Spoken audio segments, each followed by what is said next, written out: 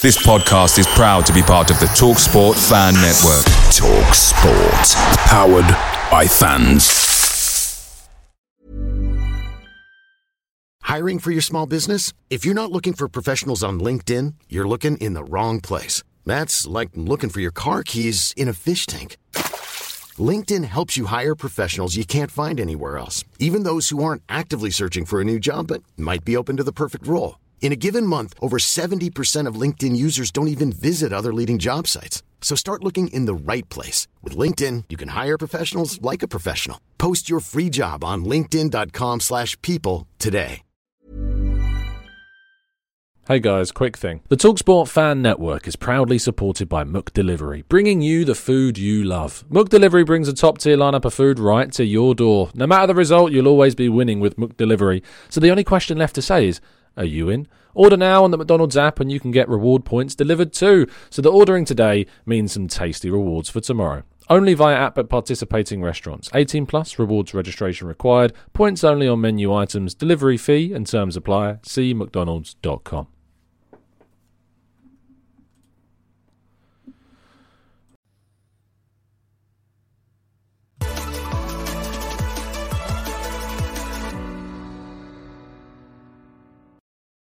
Hello and welcome to the Gooner Talk, back again with you guys for another show and another episode of our Raw Reaction series after Arsenal have won a game. It's so good. It's such a nice feeling. I enjoy I enjoy it so much. Thank you for joining me as per, guys. Good morning, everybody in the chat box.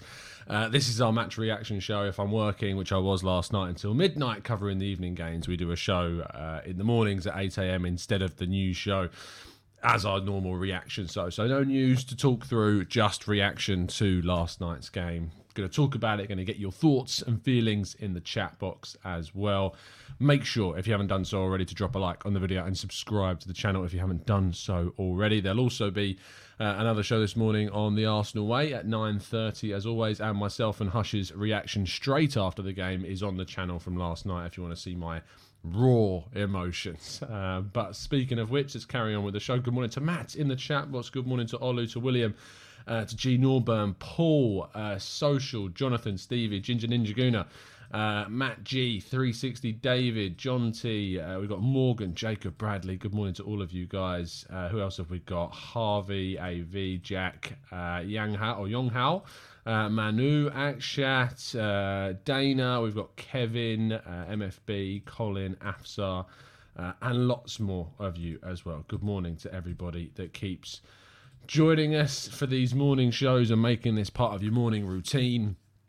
What a victory. It just meant so much to those players. Ruben Neves, eat your heart out, mate. I don't care if you think we're celebrating like we've just won the league. We're celebrating because we've won, and it's a big, big win on our road to, where we're going. And we had to win this game, as we have to win all of the 16 games that remain this season. We're not going to win all of them, but this was certainly one of the games on the list that you pinpoint as one of the really difficult fixtures to navigate on the list. We've got Chelsea, we've got Liverpool, we've got Spurs, we've got Manchester United.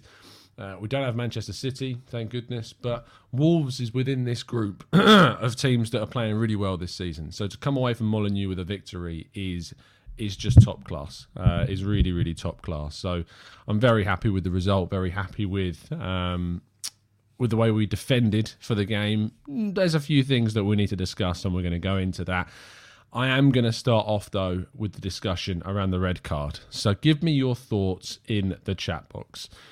My feeling on the red card is that by the letter of the law, it's a red card. And I think that Arsblog put it really well last night. In fact, I'll read you Arsblog's tweet because I quoted it, because I think he gets it spot on about how I feel about it.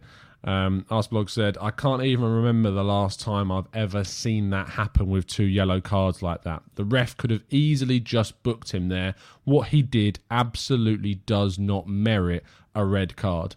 And I absolutely agree. It doesn't merit a red card. The referee wanted, as Mikel Arteta said, has to want to give that red card, and doesn't have to, because it's one of those technical little things in the game where you could probably use common sense and realise that, sure, Martinelli's blocked the throw-in. Well, if he's blocked the throw-in, then blow for the foul. Don't play advantage.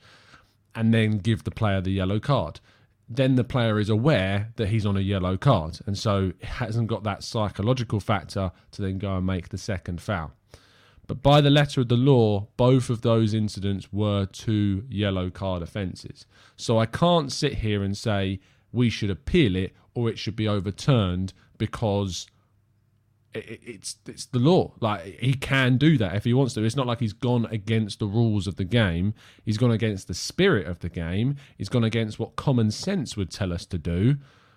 But it is a red card. And that sucks because it means that Martinelli's not going to be available for Brentford. He will be back again for the Wolves reverse fixture at the Emirates in a couple of weeks' time.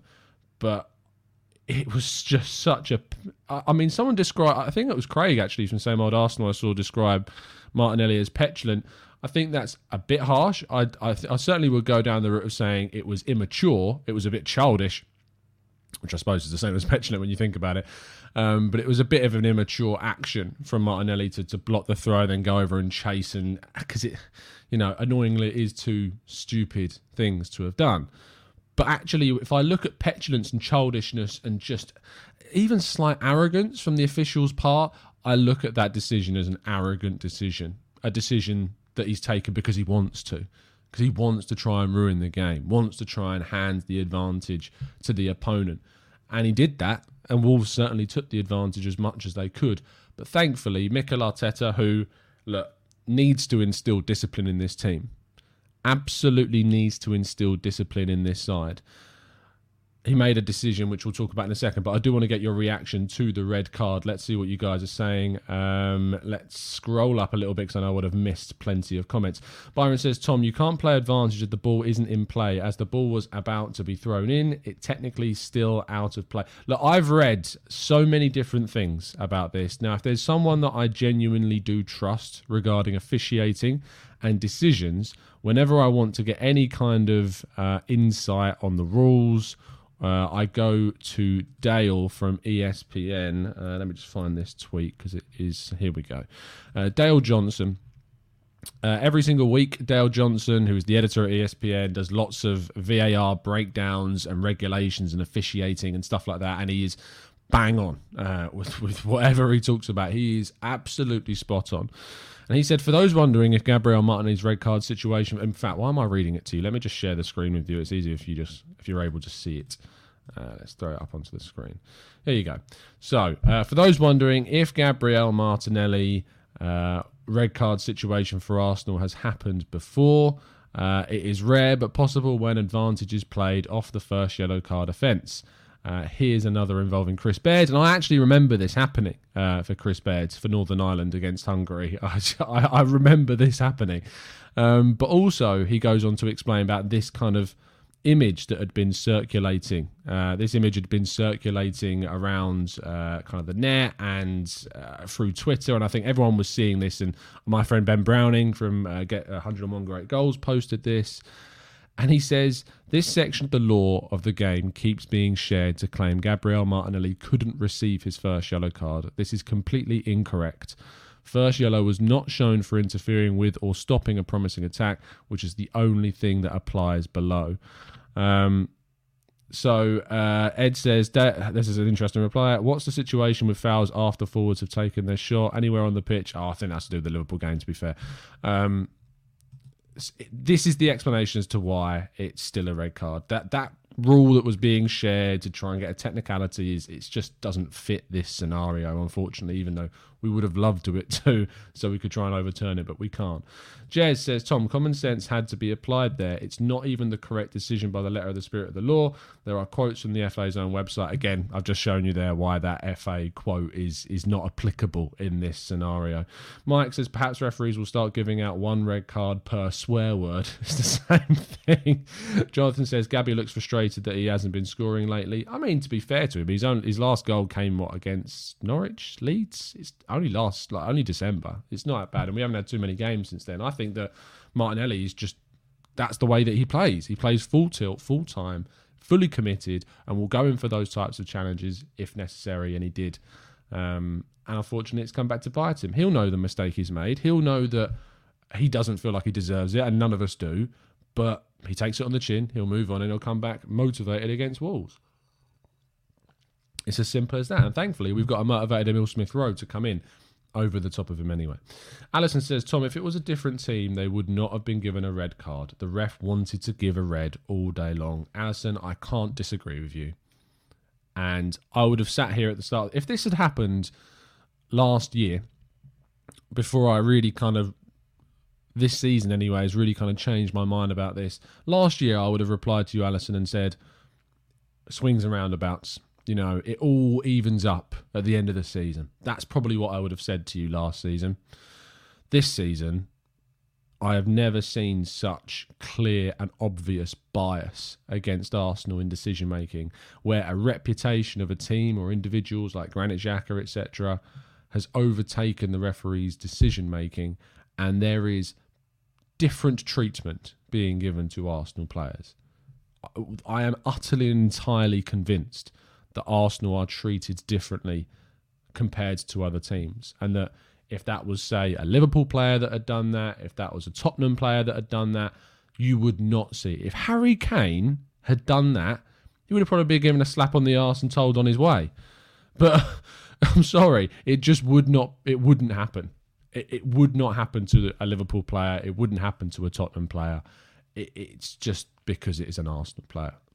I am utterly and entirely convinced that is the case. Let's scroll up a little bit more. Langer says the agenda against Arsenal continues. It's infuriating. If that had been United or even Burnley, it's a yellow and a talking to.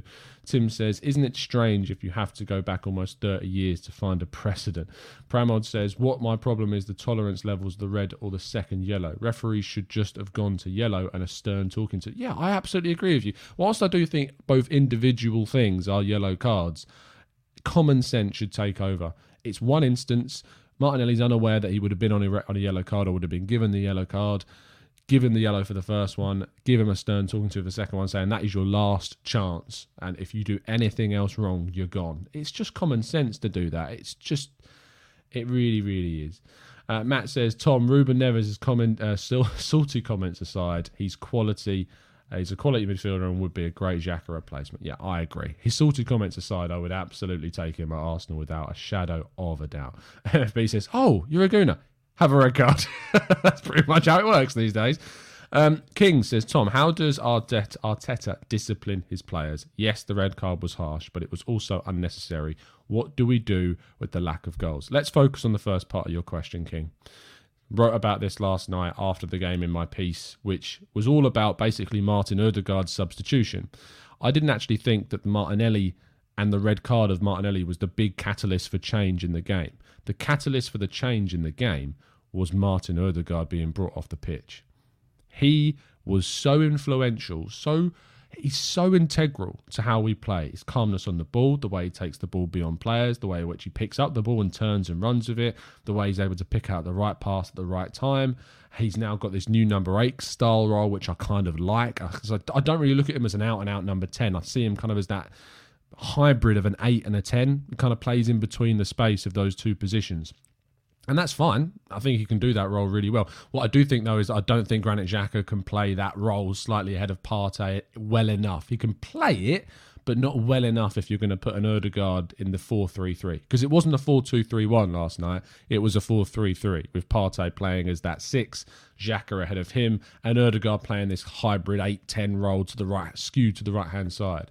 And I like that formation, and I think it can work, but I do think that we are lacking the player that where Xhaka is. We're lacking a Tielemans there. We're lacking a Ruben Neves there. We're lacking that kind of player for me to play in that position. A box-to-box, discipline, good midfielder, good passer, good progressor with the ball, technically good, can take the ball round players, but can also get back and defend.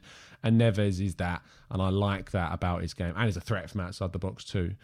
But as soon as we took off Martin Ødegaard, we lost that composure in our game. We lost that calm-headedness in the midfield.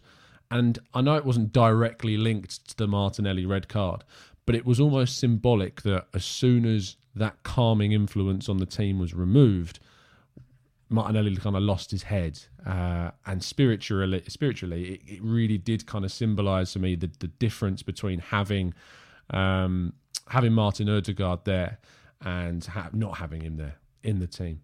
So yeah, that's great. Jasmine says, I disagree, Tom. It was a double pivot with Partey more disciplined and Xhaka more aggressive. I think what you're looking at is exactly what I've said there. You say Xhaka more aggressive, but you look at his positioning, you look at the heat maps of the two. Partey was playing far more central. You look at the cross that came in for Raul Jimenez, and that Partey tried to rule out, and I think he ended up near. Oh, it wasn't Jimenez. Sorry, I think it was Dendoncker, and Partey knees it into Dendoncker, and then it goes very fortunately to Ramsdale. That instance, that moment shows you the positioning centrally of the number 6 role that Partey was playing. So I do disagree with you, Jasmine. It definitely was a 4-3-3, and Partey definitely was playing in a deeper role in comparison to Xhaka, and Xhaka was playing alongside Martin Ødegaard in that situation.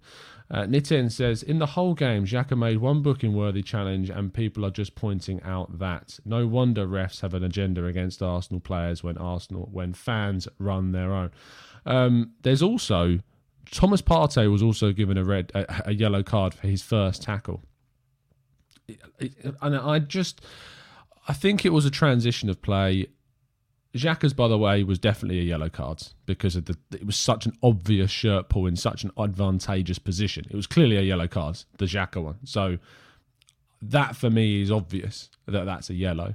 But Thomas Partey, that one was just scuffle on a transition of play and not worthy in my mind of a yellow card. And it did seem at the beginning of the game that the referee was trying not to give cards. It felt like he was trying to control the game.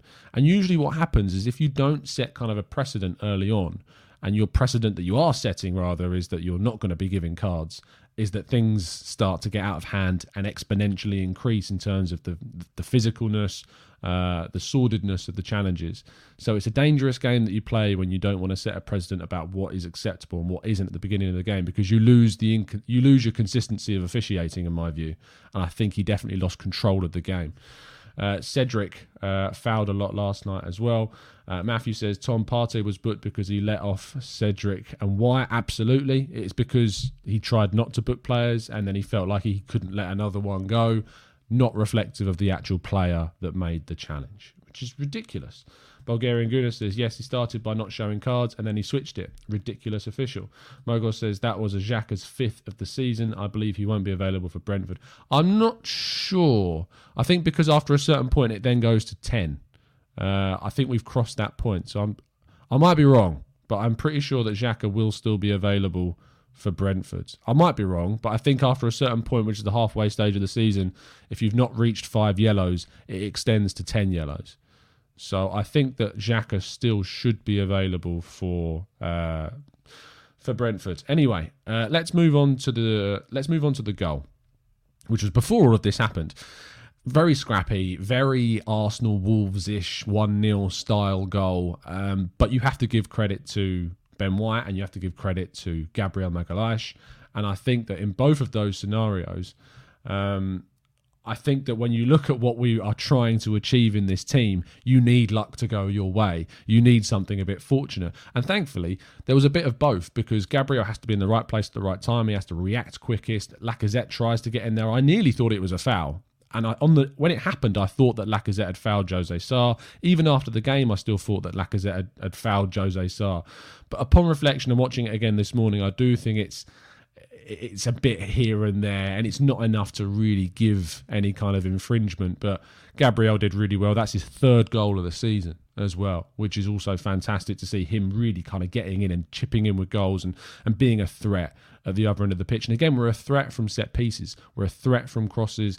If we just had a striker that was some level of more height, physicality, aerial presence than Lacazette, I really think this way that we're playing, even though there's some frustrations about it, I think we'd see a lot more benefits. Speaking of Lacazette, is there ever a moment in a game where you turn around and go, if we had signed a striker in January, they would have scored that?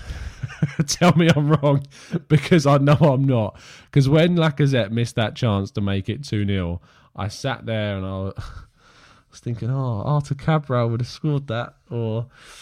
Alexander Isak could have scored that. Now, I'm not saying we should have paid his release clause, and I don't think we should have done.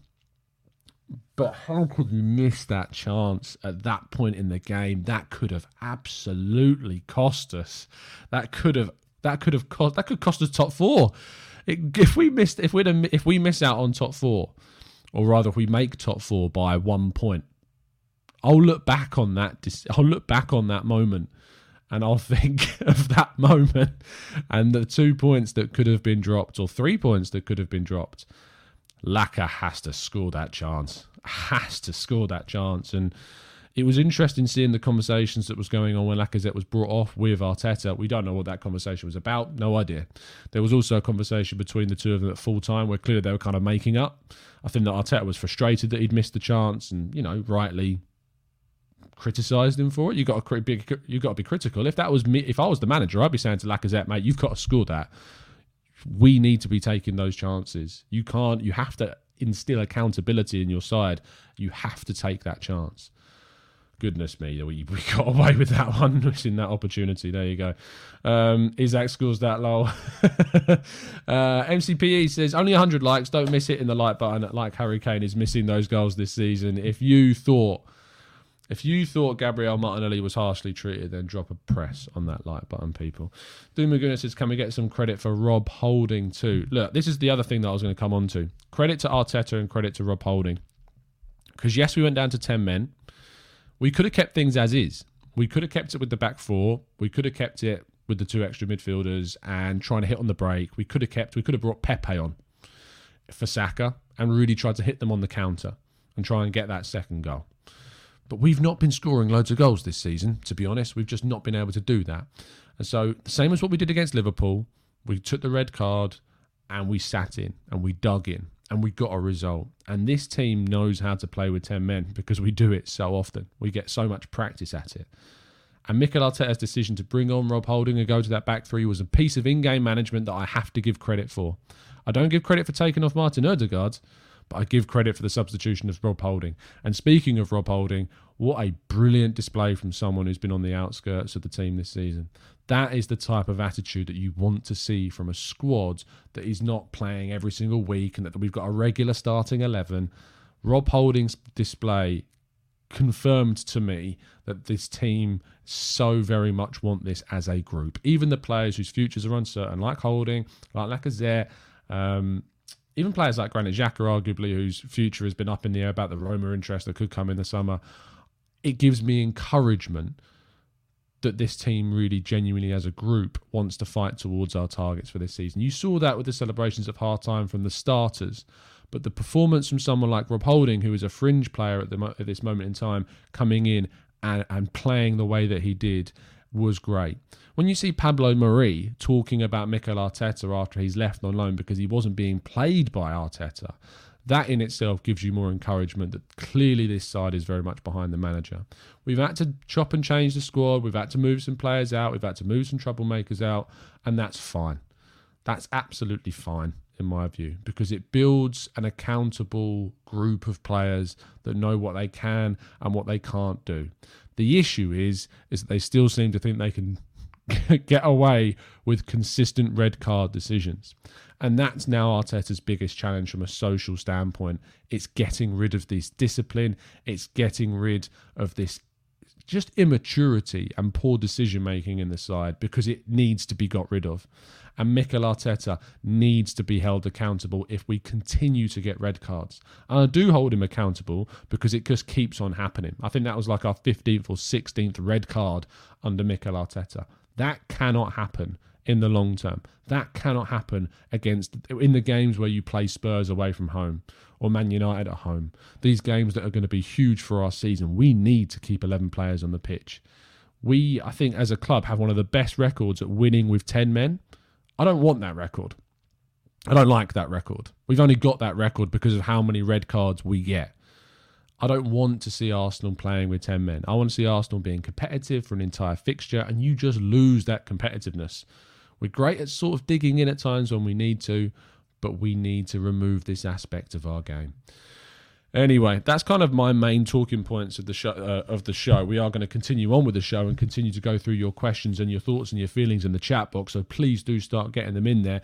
What I'm going to round off before we do go through lots of your questions is where we are in the table.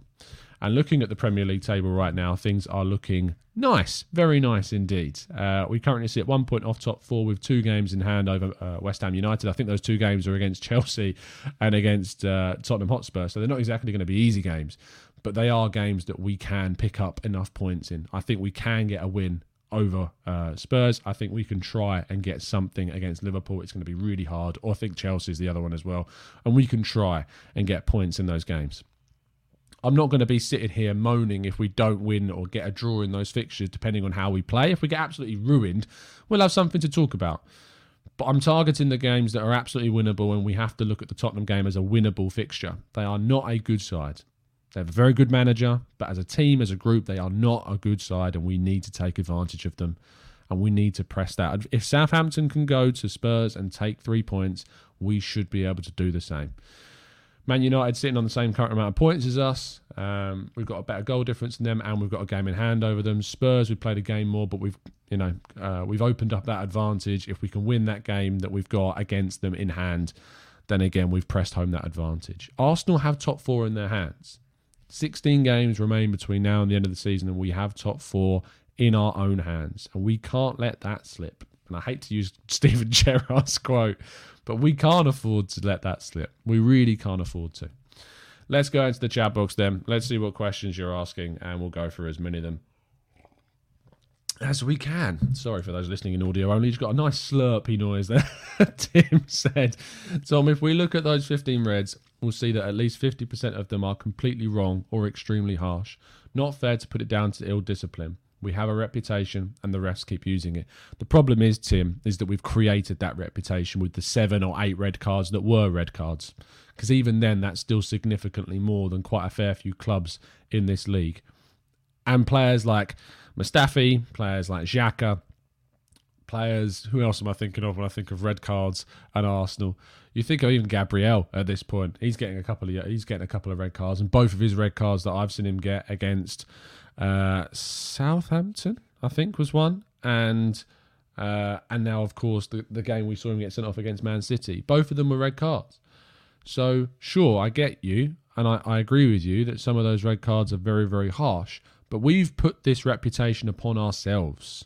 We've done this to ourselves, and we now need to try and change the rhetoric and be more savvy with how we play. Christopher says, Tom, who would you sign between Tielemans, Neves, Kessié, Renato Sanchez and Camara? I think I'd lean towards Ruben Neves. Tielemans is up there as well. Either one of Tielemans or Neves, I like both of them. I like the fact that we would go for another Premier League ready player, someone that doesn't need to transition to the league, someone that can come in and play that role that Xhaka played last night, not alongside Partey, but ahead of Partey. I want to see that position used properly. And I think that Neves or Tielemans would be able to do that. I don't think Tielemans' performances at Leicester have been good of late.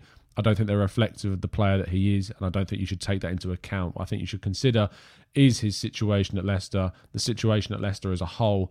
Don't take what you're seeing from Tielemans now as gospel to what type of player that he is. Jabu says, Tom, we need to have a discussion. Do we need an overlapping fullback for Saka like a Cedric, or are you happy to play Tommy? I'm happy to play Tommy. Tommy's great. Tommy's really improving that offensive aspect of his game, and he gives us that defensive security on our right flank. You did notice how much we used the left flank more than the right at times, and that was very evident in how we were playing. But at the same time, Tommy adds the ability for the left flank to be more dangerous, for Tierney to be more offensive, for us to be more secure with White and Gabriel and Tommy as a 3. Saka needs to get support from Ødegaard, and I think that's what Mikel Arteta is trying to do to find the balance in his team, is that when he puts Ødegaard on that right-hand side of the central midfield, he gives Saka that support. And we saw during the game the number of combination plays between Saka and Ødegaard was frequent throughout the fixture. And usually what you would see is Tomiyasu wouldn't be able to support them as much. Cedric was able to support them more, but still I did think that it was a restrained performance from Cedric. Cedric's style is bomb up the other end of the pitch and get as many crosses in the box as he can. And he did manage to do that a few times. In fact, Lacazette definitely, or a taller striker, would definitely have dealt with one of those crosses in the first half a lot better than Lacazette did. But I do think that the way in which we're trying to structure the formation with Ødegaard playing in this kind of right central midfield role, and I need to get rid of this light that's shining in my eye. Hold on. With Ødegaard playing in this right central midfield role on your screen, I guess it's this side. And then Xhaka playing on the other side and Partey playing in this central role. That's how he's trying to combat the idea of having a less offensive fullback at right back and giving Saka the support with Ødegaard. And I think you saw that. The chance that Lacazette had where Ødegaard played, or Saka played to Ødegaard to Saka, Saka across the box, Lacazette hits it, should score. That's exactly the type of chance that I think Mikel Arteta is trying to cultivate with this system. BroPro says, do you believe that Chelsea and Liverpool is the only acceptable loss we will get for the remaining games? Acceptable losses don't exist. I don't call it an acceptable loss. What I would say is that it's a game in which I'm not expectant of getting 3 points. I'm expectant. No, I think expectant's the right word. I never think that Arsenal are never entitled to a win. You're never entitled to win any game. But I expect Arsenal to pick up points against every team that we play, bar Liverpool and Chelsea this season. I expect us to win every game because we don't have a choice. We're not entitled to win those games, and we won't win those games. And it will apply, and I will apply the context of what happens during the 90 plus minutes of each fixture when we break them down. But I'm expecting that Arsenal have to, if they want to get top four, they have to beat all of those other teams. We have to beat our rivals. We have to beat Spurs. We have to beat Man United. We have to beat Wolves. We have to beat Leicester. We have to beat these teams we have to beat West Ham again. We have to, if we want to achieve top four. So that's why I'm expectant of us to try and win those games. Liverpool and Chelsea are better than us.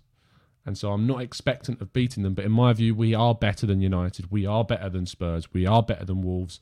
And we should be looking to try and win those games. So on paper, I am expectant. They're not acceptable. Nothing's acceptable. And you always have to turn around and look at the fixture.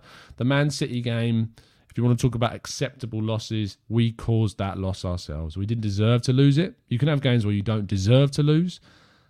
But there's no such thing as an acceptable loss. There's always ways and reasons as to why you lost a game. So the only way you'd have an acceptable loss, I suppose, ever is if literally the ref gave the opposition the win, which could happen for Arsenal, to be fair. But that's kind of the difference between the two for me. Let's scroll down. Just want to see some reaction to that because I know some people may disagree with me. Doesn't look like you did. That's fine. John says, did you see the ESPN article that said that if you eliminate the top three clubs, City, Liverpool and Chelsea, Arsenal are clearly the best team left in the league by many standards and stats? No, I didn't, but that's great. That's wonderful, John. Hopefully we can actually make that a reality because Man United, West Ham and Spurs are all going to be challenging us for that top four place. It's so gettable though, isn't it? When you really think about it, and again, I need to get rid of this silly bit of light that's pointing on my face. When you really think about it, we are better than United. I look at United, I assess the team, I assess the coach, I assess what they've got, I assess what they're doing. We're better than them. I look at Spurs. We don't have a better coach than Spurs, but my goodness, do we have a better team than Spurs? Their signings they made in January didn't improve their squad. We should be better than them. We should have a better outcome than them. You look at West Ham, they're a good side. They're a good squad put together by a good manager. But we are still better than them, and we proved that at the Emirates this season. And Wolves, again, I think we're a better team than Wolves, and we showed that. We should be looking at top four this season and thinking it is absolutely within our grasp. It is so within our grasp to try and go for it. And that's why if we really fail, and if we really fall away from the top four, and if we say finish 6, 7, 8 points away from top four, I'm going to be really disappointed. And we are going to have a conversation about what we did during the season that cost us that. But I am really hopefully expecting of us pushing towards. Address says, so we had the fourth best squad. I think that United across this season, in terms of depth, have a better squad than us. But I think based upon recent problems and losing a key player in their forward line, who I think is actually probably one of their best, if not their best forward player in their team, just on the football pitch. Less said about what he does off the pitch. Actually, no, not less said about it. Actually, highlight it as much as you like. He's a horrible human being. But in regards to what United are capable of, I think that Arsenal just have that slight edge. over United this season and what I've seen from the teams and what I've seen from their starting 11s. If everyone is starting for Arsenal, if our best team is available, I think we can beat them. And I don't think we deserve to lose at Old Trafford. I really don't think we do. I don't think either team deserved to win that game. I really thought we could have come away with a victory. We just didn't. We came off the back of that. We played that. Was it Everton that came after? Whatever it was. It just... That United Old Trafford game was a real kick in the teeth because I really didn't think we deserved to win that. I didn't think United deserved to win that, and unfortunately they did, and it gave them a big push, and we weren't able to come away with anything. And if we had actually been able to hang on in that game and not give away a silly penalty, which I do criticise Martin Ødegaard for, who knows? Maybe the table would look even more healthy right now, and maybe we wouldn't have had a couple of horrible results as well. But yeah, we have better team chemistry than Man United. They're so disjointed. Cristiano Ronaldo doesn't look interested. Their midfield is weak. Their midfield is really weak. If Pogba starts firing, and he did, in fairness, against Burnley, then it's a different story because he is a world-class central midfielder if he's playing to the top of his absolute ability. Similar to kind of that Ozil feeling. Ozil has world-class ability, but he didn't apply it every single game. And I feel like that's the same for Pogba. If you can get Pogba singing every single game, you've got a brilliant, brilliant asset. But that's the issue that they have. Ashwin says, Tom, what do you think of Sandro Tonali? He's exactly the kind of Xhaka replacement we need. Would you take him over Neves? No, I wouldn't, because again, I like this idea of it investing in Premier League talent at the moment. It's what got us White. It's what got us Ramsdale. It's what's got us this team pushing forwards. I would take Neves over Tonali. I like Tonali, don't get me wrong, but I would rather Ruben Neves. Daniel, thank you so much for the super chat, mate. I'm so happy with the result, and I'm so happy for Mikel, says Daniel. Thanks, mate. And yeah, so am I. I'm absolutely delighted with the result, and I'm delighted that Arteta's, the thing about Arteta was in the game, he made a couple of errors. He took off Ødegaard. I wouldn't have done that unless he was injured, which a couple of people have said to me that he might have been, in which case, fair enough. But bringing on Rob Holding, switching up the formation again and digging in and showing that team togetherness there, that was great. And that you could see how much it meant to those players after the game, which was fantastic. Chris says, Law 15, offences and sanctions. Interesting reads. Again, Chris, go and read what Dale Johnson on ESPN wrote, because he clears all of that up for you. Vuk says, don't get that about Spurs not having a better team and having a genius coach. Kane and Son are great players. We don't have that. We have prospects. Some of the other players of Spurs are also decent. Spurs don't have a better team than us, Vuk. They just don't. Kane is a better striker than what we've got, and Son is a better winger than what we've got. But beyond that, I'm sorry, but I wouldn't swap anyone. Anyone. I wouldn't swap Ramsdale for Lloris. I certainly wouldn't swap Tomiyasu for Emerson Royale. I wouldn't swap Davison Sanchez or Ben Davies, or who else do they have at the back? Romero. I wouldn't swap any of those for Gabriel or Ben White. I wouldn't swap any of them. Would I swap Reguilon for Tierney? No. Would I swap Bentancur or Højbjerg for Xhaka? To be honest, no, I wouldn't. Some people might swap Højbjerg, and I think there's maybe an argument there, but I wouldn't. I'd rather bring someone else in than get Højbjerg in for Xhaka. I'd rather hold on to Xhaka, bring someone else in, than swap the two. Partey over any of their centre mids. Bentancur, no. Winks, Skip, no. And is Lucas Moura or Kulusevski or Bergwijn better than Saka? No. They have two players that are better. Two players. And a coach that's better too. So, Vuk, I'm sorry, but we have a better team than Spurs. Without a debate for me. There's not a debate, in fact. I mean, the only debate is Højbjerg for Xhaka, and even then, you're arguing over a third player that might be better. That's it. Daniel says, you could see how much it meant to Arteta at full time, and that made me feel great. Again, thanks, Dan, for the donation. And look, you could see what it meant to the whole team. You can see what this is. You can see what they're building. You can see the togetherness of the squad, and I love it. It's absolutely fantastic. Chris says, not the same, I don't think, mate. Have a look. Yeah, look, I've seen it already. I disagree with you. I think there was 2 yellow card offences, and I think that it shouldn't have been given, because in the spirit of the law, I wouldn't have done it, but I am very biased. But seemingly so are the referees. Boras says, Tom, if we win the games in hand, we are just 2 points behind Chelsea. Before Man United, Tottenham and West Ham sort out their issue, we should pull away and get closer to Chelsea. Oh, I would love to. We should absolutely do that. There's not even a debate. We should try and do that, yes. But in seriousness, it's going to be tricky. It's going to be tough. There's no wins. We lost to Brentford. And, my other half was at the Etihad Stadium the other night watching Man City because she's up in Manchester this week. And Man City were comfortable. But Brentford have got players that can hurt you. And they proved that. But we're a different side since that first game of the season. We're a completely different team. And fingers crossed we can get a good result. I'm going to be at the game. So it's the first game I've been to since Villa in the first half of the season. So if you're going to the game, let me know. Probably going for a drink in the Tollington. So look forward to that. Daniel says, Tom, great stream. Thank you. No, thank you, Dan. And, you can't leave a comment without being a donation, but I really do appreciate it, Dan. That's really kind of you. Alazar says, I'm a really awful advert for my own channel, aren't I? Alazar says, the games in hand are Spurs, Liverpool, and Chelsea. And we have to win one of those. If we get 4 points from those three, I'll be very happy with that. Because it would mean getting a draw against Liverpool or Chelsea, or maybe even a win. But you'd think that we should be able to get the win over Spurs. But yeah, if we can get a point from Liverpool and Chelsea, I think that would be really good for us. Because you would expect Liverpool and Chelsea to beat our rivals, and that's what we got to hope would happen. Matt Thornton says, should we be worried about Laka? It could cost us top four. I'm worried.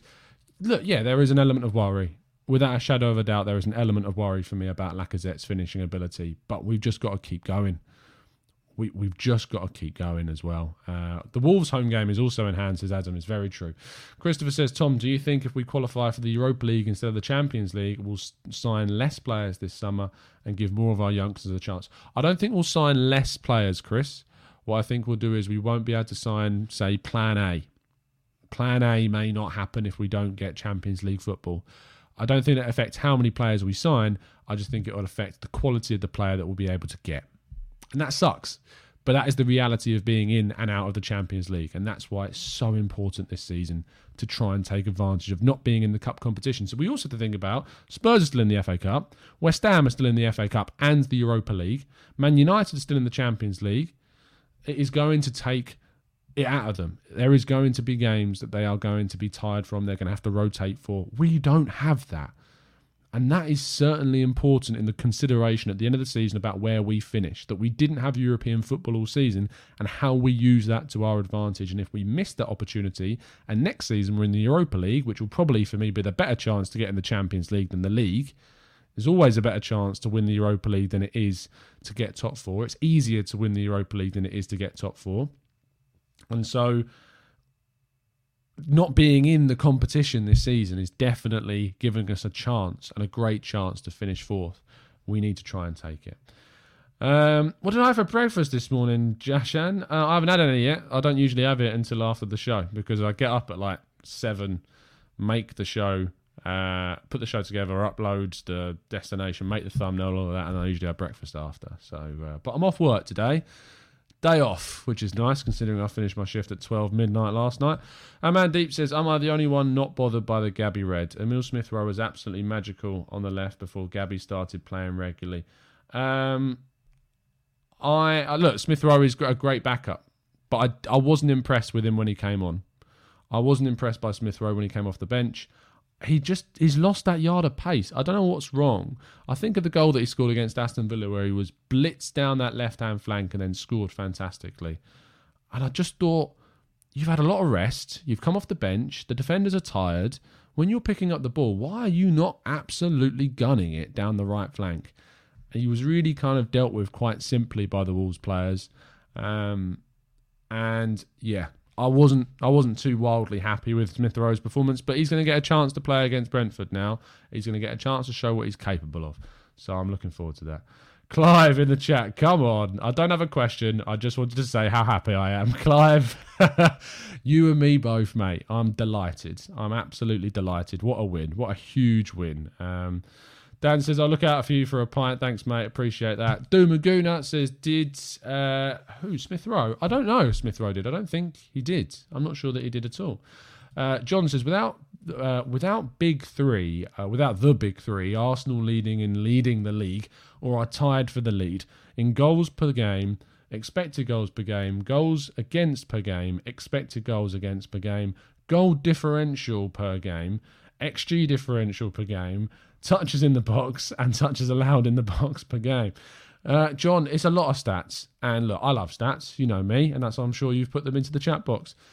But whilst it will be just numbers at the end of the season if we don't finish fourth. It will all be just numbers. And it'll be numbers that point towards a underachievement is what it'll be. Because without Chelsea, Liverpool and City, in my view, we should be now finishing fourth this season. We have to, in my view, the parameters do change. You look back at the start of the season and go, I would have been happy with top six. I think there would have been progress from 8th place back-to-back seasons, get back into Europe. But there's such an opportunity to get top four. It's such a huge chance for us to get top four this season with the way that in which United, the way in which Spurs are playing, the way in which West Ham... I don't think West Ham are as good as they are last season. I thought West Ham were brilliant last season. And they've just been a bit up and down this campaign. I do think we've got a much more of an edge over them than we did last season. So yeah, absolutely. Lee says, we won't see a red like that again this decade. Probably not, Lee. Probably not. Matt says, why has common sense completely gone from the game? We will never see a red card like that again this season. You'll be lucky to see, as Lee says it, again this decade. We may not see another one quite like that. I'm probably going to wrap things up there. Thank you to the 900 of you that have tuned in this morning. Really appreciate that. Do drop a like before you go. It really does help out the channel. Subscribe if you're new. We do these shows at 8 a.m. every morning, usually giving you all the latest news and insight around the world of Arsenal. But because we played last night, we have dedicated this show breakdown, raw reaction to that game and to that show. So thank you so much for tuning in as per. Regarding upcoming shows, I do want to get a podcast done maybe this weekend. I will keep you in the loop about that because we don't have a game. So I will try and see if we can get some of the regulars on for a podcast. Other than that, the usual stuff will be happening. Arsenal Way are going to be live at 9:30. Chris and Bailey over on that channel. So make sure you click the link in the description. Go and watch them. The Six-a-Side video should also be up today. And you can watch me again embarrass myself, which is always fun. So that'll be up on the Arsenal Way as well. And hopefully we'll be getting a Saliba loan update and a youth loan update, or not a youth loan update, but a youth team update, and a following Balogun one very soon as well. Anyway, absolute pleasure. As always, keep it real. Have a great day and enjoy the win as we all have. And as always, up the Arsenal.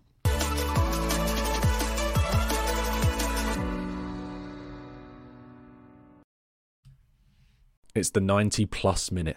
All your mates around, and you've got a McNuggets share box ready to go, and you know a late winner's coming. Your mate's already got booked for a double dipping, and you steal the last nugget, snatching all 3 points. Perfection. Order now on the McDonald's app for your McDelivery. You in? At participating restaurants, 18 plus, serving times, delivery fee and terms apply. See mcdonalds.com. Mom deserves the best, and there's no better place to shop for Mother's Day than Whole Foods Market. They're your destination for unbeatable savings, from premium gifts to show-stopping flowers and irresistible desserts. Start by saving 33% with Prime on all body care and candles. Then get a 15-stem bunch of tulips for just $9.99 each with Prime. Round out Mom's menu with festive rosé, irresistible berry chantilly cake, and more special treats. Come celebrate Mother's Day at Whole Foods Market. This podcast is proud to be part of the TalkSport Fan Network. TalkSport. Powered by fans.